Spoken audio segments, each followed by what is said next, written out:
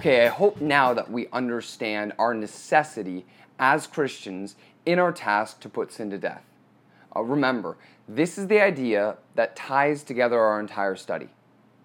The choicest of believers, who are assuredly freed from their condemning power of sin, ought yet to make it their business all of their days to mortifying the indwelling power of sin.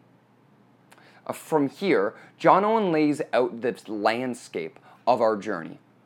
First, he wants us to understand what would actually happen if we actually took up this task. So that's our goal today, to answer this question. What is it like to actually put sin to death? But let's back up for a second. We're talking about specific sins and specific sinful desires. Hebrews 12 says that we must put off the sin which clings so closely. So, which sin clings closest to you? Is it substance abuse, perpetual lying, anxiety, envy, sexual lust, laziness, gluttony, self-righteousness, anger? We all have indwelling sin. Let's use an example throughout this session, okay? How about covetousness? Covetousness is craving ownership of something you don't own. And Colossians 3 says that covetousness is idolatry. So, before John Owen allows us to understand what mortification actually is, he wants us to get what it isn't. And I think that's a helpful place to start, because I've noticed in my own walk with Christ, and maybe you have too, that I've had some false hopes and false expectations of what growing in holiness actually is. Okay, well first, putting sin to death, like covetousness, is not the utter destruction of sin.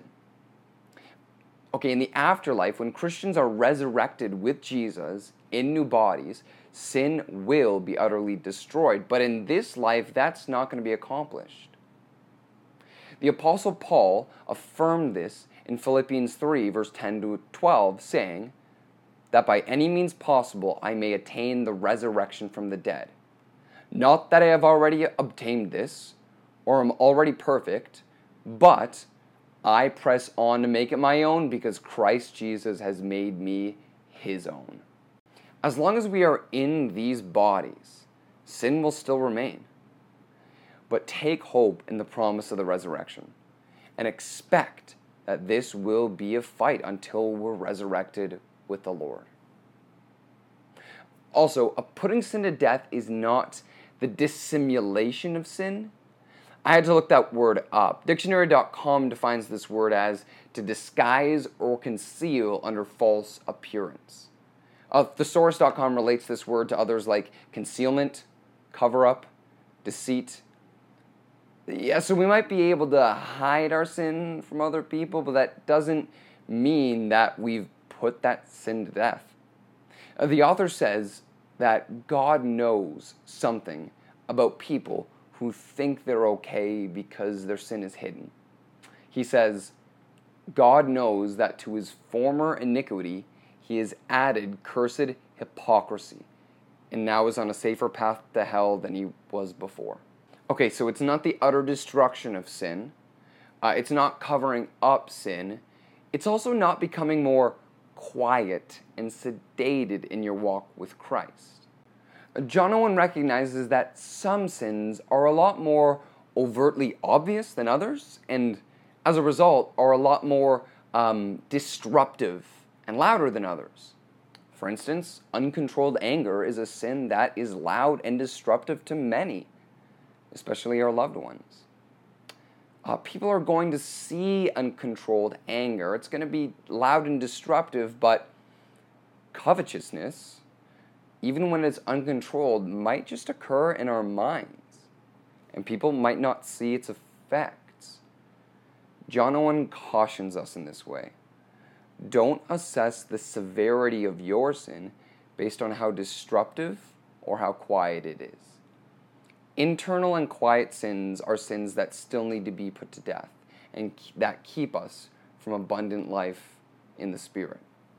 Putting sin to death is not the diversion of your desires from one sin to another. We don't just want to be putting to death the sinful behavior, we want to be putting to death the sinful desire. And that's in the heart. Putting sin to death isn't discarding the rotten fruit of the tree. It's tearing out the unhealthy root of the tree so healthy ones can grow in its place and produce healthy fruit. Let's go back to our case study, okay? Maybe all of a sudden you find yourself coveting less, but now you're complaining more. The fruit might have been changed, but the root of your heart still remains.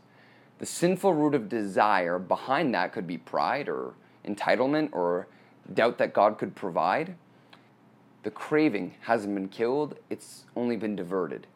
And John Owen says that you can change your master, but that doesn't mean you're not a slave. We're aiming at the heart, not just behavior. Okay, last thing mortification of sin isn't. It isn't just occasional victories over sin. There's two ideas behind this concept. The first one I would say in my own words like this. There's no off-season for putting sin to death. Maybe you've experienced something like this in your walk with Christ. You heard a great sermon that really convicted you, and you were determined to repent of your sin.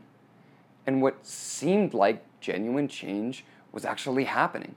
You were fighting and resisting temptation. You're loading your mind and your conscience with gospel truths. But then after some time, when it seemed like you won the battle, you went into off-season mode because you thought you didn't have to fight anymore. We're not putting sin to death unless we're always putting sin to death. The second idea behind this concept of occasional victories is the same thing that the Apostle Paul calls worldly grief. 2 Corinthians 7:10 says this, "For godly grief produces a repentance that leads to salvation without regret, whereas worldly grief produces death." We should be grieved over our sin, and grieving our sin will allow us to leave our sin if we're grieving for the right reasons. If you see victory in your struggle against sin for only a season, then it comes back full force. It could be that you were only grieved about the consequences that inconvenienced your own life, but you weren't having a godly grief about the wretchedness of sin in God's eyes. Take covetousness again. A covetous person might end up stealing and get caught, but if you're only grieved that you got caught and you're not grieved that you sinned against God, you won't be motivated to genuinely be putting sin to death. You'll only be reordering your thinking for the moment so you can get rid of that guilty feeling and move on with your life. If this is our mindset, we'll go on right back to sinning as soon as it's convenient again.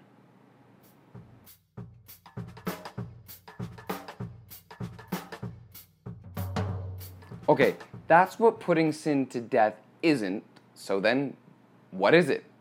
The first one gives me so much hope. First, putting sin to death means that the desire for the sin and the practice of sinning will be weakened and will be weakening day by day. The more sin is weakened, the less we will obey its evil passions, and the more we will offer ourselves in obedience to Christ. Putting sin to death weakens sin as a criminal being crucified is weakened. Okay, well, how is it weakened? By crucifying it. Galatians 5:24 says that Christians have crucified the flesh and its desires. It's a graphic image, but to understand this, we need to think about the barbaric torture of crucifixion. When a human being is nailed to a plank of wood and he knows that his slow death has begun, that person is going to scream out in torment. Same with sin.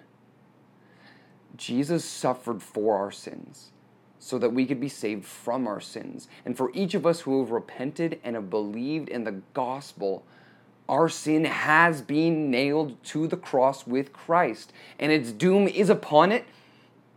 Now it's just crying out to hold on, like a man being crucified. But as a body hangs on a cross for hours and hours, his strength will weaken, his screams will diminish. The torture of crucifixion is less about the piercing of the nails and more about the weight of the body hanging on those nails. Hanging like this makes breathing unbearably painful. The criminal must press down on their feet, lifting up with their aching chest and just suffering to gasp for another breath of air. And after hours and hours of hanging like this, their strength will be weakened, spent, and the once loud voice will finally be quiet and dead. That's what it's like for a Christian to be putting sin to death. God himself will strike the final blow in the last day when we are resurrected with him, but now we must keep torturing it. So have this mindset. Set about day by day to torture your evil desires with the sword of the Spirit, which is the Word of God. Set about day by day to gag your flesh with the grace of the gospel. In this way alone, we will offer ourselves in obedience to Christ and not be slaves to sin. In this way alone, we will enjoy the promise of abundant life in the Spirit. There's more. Putting sin to death also means that we will be constantly fighting and contending against sin. Okay, well, how? Well, start by recognizing that you actually have an enemy that you must be putting to death. Sin is more than a nuisance. A housefly that you can't swat is a nuisance. Sin is more than an inconvenience. A party guest that won't leave after you've given all of the hints that the party's over, that's an inconvenience. We need to start seeing sin the way God does. Like in Genesis 4:7, which says, "Sin is crouching at the door. Its desire is contrary to you, but you must rule over it." We can't rule over it, but Christ has given us his power over it to us, the Holy Spirit. And sin's ready to attack, so we got to be ready to fight back.